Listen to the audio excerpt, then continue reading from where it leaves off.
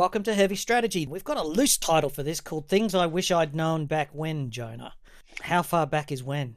We're not going to talk about that. Haven't you ever learned it's impolite to ask a lady her age? But I could say I've been around since the Paleolithic era. So, Well, I go back to the days of when I first started out. It was mini computers and microcomputers with the thing, and I witnessed the emergence of PCs.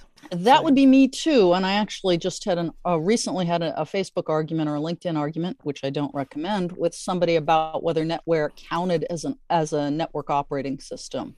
The contention was that it didn't because it was too old, but NetWare actually was a freaking good network operating system by the end, NetWare 5. Well, it wasn't arguably calling it a network operating system. I would have called it a server operating system because Novell NetWare gave us a file sharing in the early days and then later on became an architecture for sharing a wide range of data.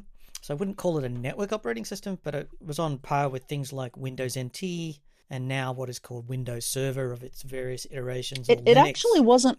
It wasn't on par. It was better than. Sorry, one of one of the great moments of my career was when I was looking at parallel processing and who was able to scale linearly as you added CPUs, and it turned out that only NetWare could do it. Out of OS2, Linux, and in NT, only NetWare scaled linearly the more CPUs you added. Well, of course it did. But we digress. It was a Mormon product, and it was designed to do things the right way because it was literally a substantial part, weirdly, of the history of NetWare was that it was partly owned by the Mormon Church. I did not know that. I knew it came from Salt Lake City. In fact, the CTO was in Salt Lake City when we ran the tests because we were in close touch with Microsoft and Novell and IBM while we were doing all those tests. Anyway, we digress. Heavily influenced, and that sort of influence was flowed through into the product. In fact, that a lot of the company structure was based around the principles of operation that came out of the Mormon Church. That sense of discipline and the way that they operated the company was a little odd for most people who weren't familiar with that, once you understood it. Which is probably one of the things I'd wish I'd known back when. Is one of the ones that I put here is track the industry, not just the task. That is, just because you're operating a thing, that's not just the thing. You actually should track the whole industry around you. And there's a couple of reasons for that. Just because you're an expert at technology or programming language or product range, if the industry shifts and your skills are obsolete, then you may find yourself working in a dead-end job. Now, of course, COBOL was a dead-end job and now is no longer a dead-end. I was just thinking about that. In fact, the market for COBOL programmers, so far as I know, has never been better because you've got all these financial firms with legacy environments who can't find programmers for love or money. So, but you don't want to be stuck in that kind of No, you don't want to be stuck in that. You want to know maybe if you had been doing COBOL, you knew to jump onto a new language, and then maybe you're coming back because you're tracking the industry. I think that would be a better way to look at it. So I wish that I had not overcommitted so much time and resources to a particular brand or a particular vendor. And in the early days, it took me a while to realize that tracking the industry and what was going on helped me build my career, but also allowed me to deliver benefits to my employer because I was able to talk about, this product is probably reaching end of life and we should avoid it if we can manage it, or this technology is starting to mature and it's now ready for widespread deployment, and then be able to justify. So track the industry, not just the task. And I will just back that up with one final observation. You reminded me of something. When I was CTO of a consulting and engineering firm, my CEO literally wanted to give a BMW to every engineer who completed his or her CCIE. And I actually stopped that because I said, listen, that is actually going to warp our skills. And yes, a CCIE is valuable, but this whole field of security is rising. And we may want to start rewarding things like, at the time, CISSP as much as or more so than CCIE. So I don't want to be throwing all our resources behind a single spec at a single vendor, no matter how hot it is today. Exactly what you said. And that's an interesting one because back in the day, companies having CCIEs, especially resellers, was a substantial thing. Right. And so that was driving the business goal, not play. So I guess one of my things from that same company, I do recall the CEO actually yelling at me with these words, almost, actually, not quite these words. It's not about the freaking network. It's about what the freaking network can do for me. And just to be clear, he didn't say freaking. But the point was, even if it's something as boring as infrastructure, so to speak, you really need to translate all new technology into I hate to use this buzzword, but business value. What's the actual benefit to the users? If I'd come back and said, hey, listen, all of your sites are going to, we're going to increase our reliability so that all your sites are not going to come down a couple hours a year or whatever, I think I would have gotten the sign off. And instead, I wanted to go spend money to do the right thing, which is also one of my things that you want to think about. And I failed to turn it into what it would do for him, and didn't get the approval and had to come back and ask again later. So always try to think about when you're asking for resources, for money, for upgrades, or even to launch new initiatives, position it in terms of what it will do for the users in the company. The thing that I would extend into this is that there's a bunch of waffle in business self-help books here. This is called emotional intelligence. So emotional intelligence is understanding the person that you're talking to and how their emotional feelings are about the project, the technology, or the business. And you might be faced up to a hard-ass manager who just wants to say, what is this going to do for me? You might also be facing up to somebody who's having personal troubles in their life. And they may actually be telling you to get out because I'm struggling to cope with the fact that my wife is dying or my child is sick or whatever, right? And sometimes it's not about the freaking network. It's actually just like, please leave me alone. So emotional intelligence... That wasn't the case with my boss, but yes, I agree. It does happen. But emotional intelligence is about how do you pitch something to people. And so whenever I fail to convince a manager of an idea that I'm having, I always blame myself because I must not have pitched it well enough to explain what I was trying to get across. I don't get overly rotated about blaming myself. I just go like, maybe I didn't get the story or the angle or the pitch right. It's like reading a bad science fiction novel. Sometimes the storyline just goes wrong. Well, or as you just alluded to, but I want to draw out and highlight, maybe the timing was wrong. Maybe you should have known better than to pitch, at that time of day, at that moment in that person's life. And that comes back to EQ. It's not just how to shape the pitch, but also when to deliver it. My next one is quit more often. I wish I hadn't, in the early stages of my career, I was a very loyal salary slave, as I now call it. And I did all the things and identified with the brand of my employer, and I was a good loyal serf doing all the things that were asked and committing extra hours in the hope of future awards. And I now hate myself. So I wish I had have quit more often. I wish I had have moved jobs more often. I wish I had have followed the money more often, because I would be better off in my life. I would be more financially secure. I would have had better choices. I would have moved on. And I think mentally and emotionally, I would have been stronger because I would have learned much earlier in my career that companies don't love you.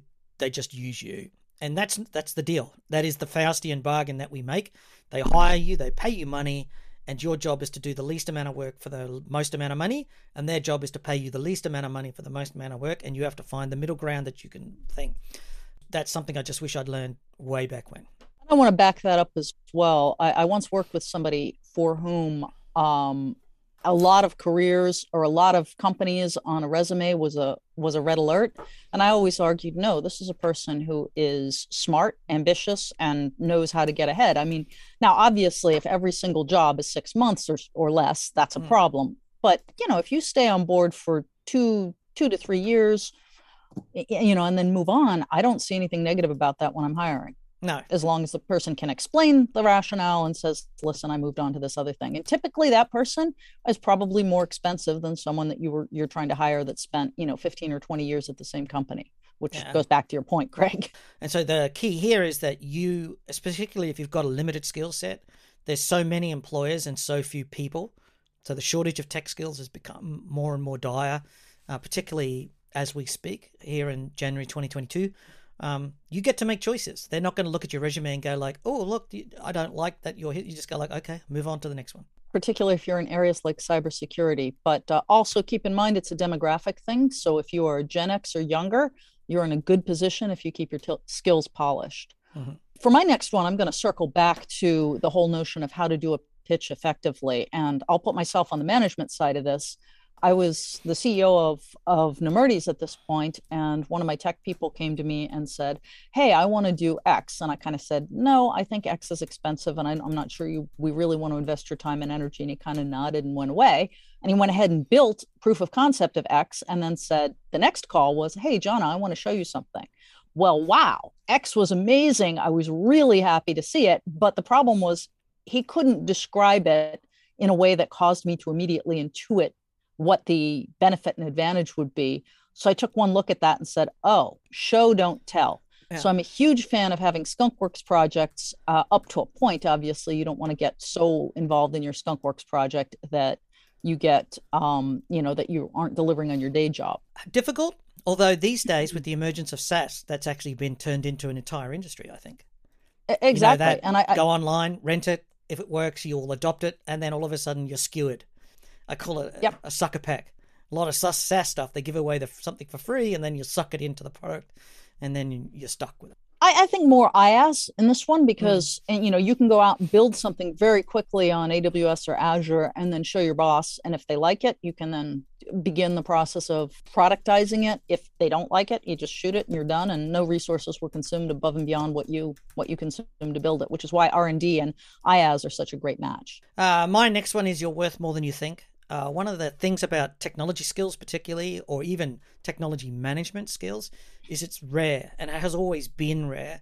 There's a particular, often up until now, particular personalities are well suited to the detail-orientated work, as well as the breadth. So one of the things that people underestimate about technology is just the breadth of skills. We're always being told to be technologists. We're also being told to be business people. We have to be able to speak to business. That's a very rare thing. You don't hire a secretary and then demand that person understand the business. You don't hire a factory worker and say you have to understand the business. Technology workers have very wide skills. If people try to make you feel like you're worthless, that you're just a piece of a machine, that you're just a grunt in the thing, that's wrong. You are a very specific niche specialist, and you should get up and go. You should leave. Go back to my previous point, quitting gets results. Don't be devalued. You should be treasured and valued in your employer. And that is what people are discovering, is that IT workers are absolutely unique. And my favorite story here is when I was working for a major global firm, and they had this salary. They offered me a salaried job. They wanted me to come on board as a full-time employee. And they offered me, let's just make up a number. They wanted to offer me a 65,000 shekel salary. And I said, you do realize that that is not a very large package. And he said, well, I can't pay you any more than that because I'm not allowed to pay engineers more than executives. And I said, but I'm worth more than executives. I'm already earning 2 to 3 times that, depending on a few things. Why would I choose this package? And he just looked at me and went like, are you serious? You're earning that much? And I went like, well, yes, I'm worth that. Be aware that you are worth more than you think, and you're certainly worth more than an executive who has no skills other than to sign bits of paper and to take responsibility for some things. I want to back that up on 2 points because I'm thinking about some of my clients right now, and I think they would do well to internalize this. There are 2 particular weaknesses that IT people fall into. One is to devalue their own technical skills, and a lot of people that get into IT aren't necessarily, the world's best engineer. I know I'm not.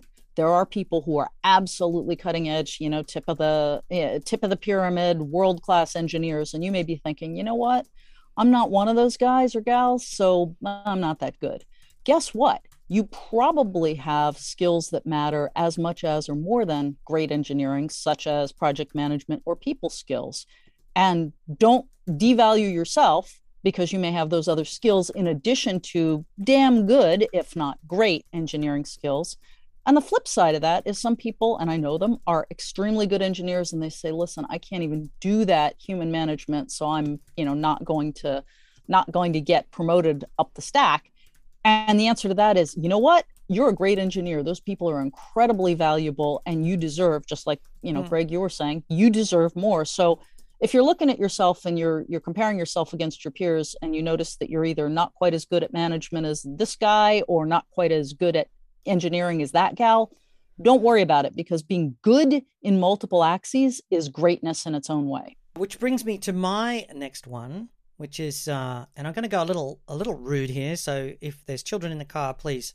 But the best way I can subscribe to this is to don't be a dick. Certain people think that being prickly, or that being rude, or that being shouty, or being offensive, or being whatever, gets you somewhere in this world. You should, and most often, if you're going to be any of the things that I just described, you just look like you're being self-entitled, or that you're full of yourself, or that your ego, you're bigger than your boots, whatever the metaphor you want. So my simplest thing is, when I was younger, I might have been a little brusque, and I was definitely struggling in my early days with the responsibility and the diversity and how much I had to learn and how much business skills I had to develop, and dealing with customers and dealing with stakeholders was definitely an overload, and it was hard to do, and you can be short. And be the person that you want to be talking to. And if you're ever about to say something and you think to yourself that I think I'm sounding like I'm a bit of a dick, don't do that. That's when you've crossed the line. You probably crossed the line 20 minutes ago if you caught it. If you're like me, yeah. I would add to that, though, there is a component that's actually pretty important, which is in engineering and in IT generally, it's perfectly okay to say this design doesn't work, and you can even passionately say it. This design is freaking broken. That's okay. You're an idiot. You just crossed the line. And all of us build things that aren't perfect. My partner and I like to talk about things that are suboptimal. And guess what? Almost everything is suboptimal. So it's only a matter of degrees of suboptimal. If you start attacking the person rather than the design, that's where you have a problem. It's a legitimate thing to attack the design or attack the process and say, this does not work. If you can back up your proof of not working, then there you go. One of the great things in technology is you don't have to worry about sugarcoating a statement like this doesn't work. Because as I'm always pointing out, if the bridge falls down in engineering, it's kind of obvious. If there's something in politics, it's nebulous. You can't say whether something works or doesn't work. But if the bridge falls down, it didn't work. It stopped working as a bridge. I'm going to jump to one talking about yourself and how to behave and how to be. I would strongly recommend not being a hero. So all of us in IT have that wonderful moment where something went wrong. They call you, you jump in, you step in, charge into the breach, you fix everything, and everybody goes, oh my gosh, that's wonderful, Jonna. What could we have done without you? That's great. But after, the pats on the back are done, you should sit there and revisit the process and the technology and figure out, why did that process require heroism in the first place? Because it shouldn't. Good IT fades into the background because it just works. And if you design things so that all of a sudden everybody has to jump in and be a hero, you create a culture of heroism, which means, and I've seen this again and again, that you actually devalue the culture of stability. And sometimes you need the stability as a foundation to build on. So having a culture where the technologists jump in and save everything with their technical chops is not optimal. It just means that you failed to think through how to do things the right way. Which brings me to my last point, really, which is I do believe in doing things the right way. Architecture matters. There's such a thing as elegance of design. And every time I've taken a shortcut, even the times that I've acknowledged it's a shortcut and I know, I am prepared to deal with the consequences are usually technical debt and you really hate yourself afterwards. One of the very simple approaches to doing things the right way and squaring that with getting things done and moving ahead is to kind of say, okay, we have defined what the right way is. We're going to do it the wrong way for this exact moment. Now we've planned to go back and revisit it and fix it, and we will never do it the wrong way in the future. And if you take that mindset, then sometimes you can take the shortcut as long as you circle back and tidy up and move forward. I'm going to argue the challenge. On that one.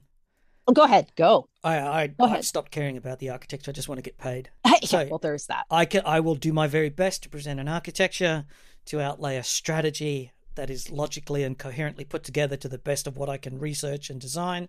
But if people say no, I go, okay, and get paid either which way. Yes, you're right. The architecture should be right, but don't be a hero. Don't die on that hill. Don't get emotionally attached to the work and say, oh, but this architecture is never going to work, and throw your toys and stomp out of the room or any of that sort of stuff. Just go, okay, you're going to get paid either which way. That's great. Let's just go and do that. I love this new DOM architecture that you've just designed, and and I know you're underspending or you're crippling it, but I'm still going to get paid either which way.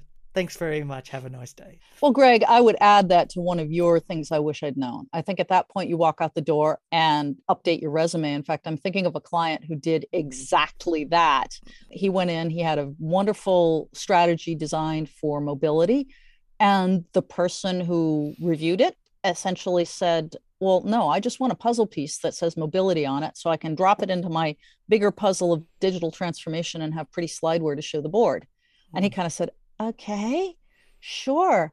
and then developed some slides and handed them to that person and then walked out the door, which is what I would recommend. Don't live someplace where they don't understand the value of the architecture. You may have to put up with it in the short term to get paid, Yeah. but you should be looking somewhere else at that point, because it's just soul sucking to live someplace where they want to do it the wrong just way. don't get. I mean, I've put forward over the years so many different architectures, and for whatever reason they didn't get accepted.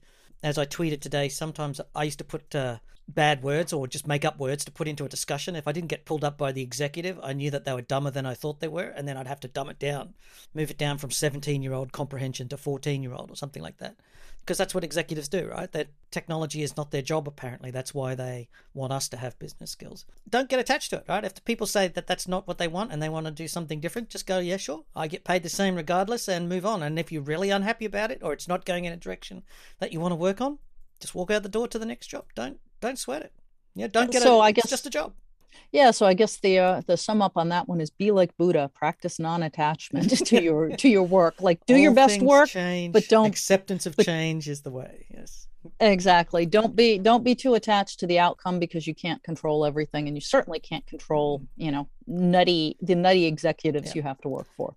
If there's a common theme through all of this, it's being gracious under criticism, because criticism is a part of what we do quite often. When criticized, some of it will be good.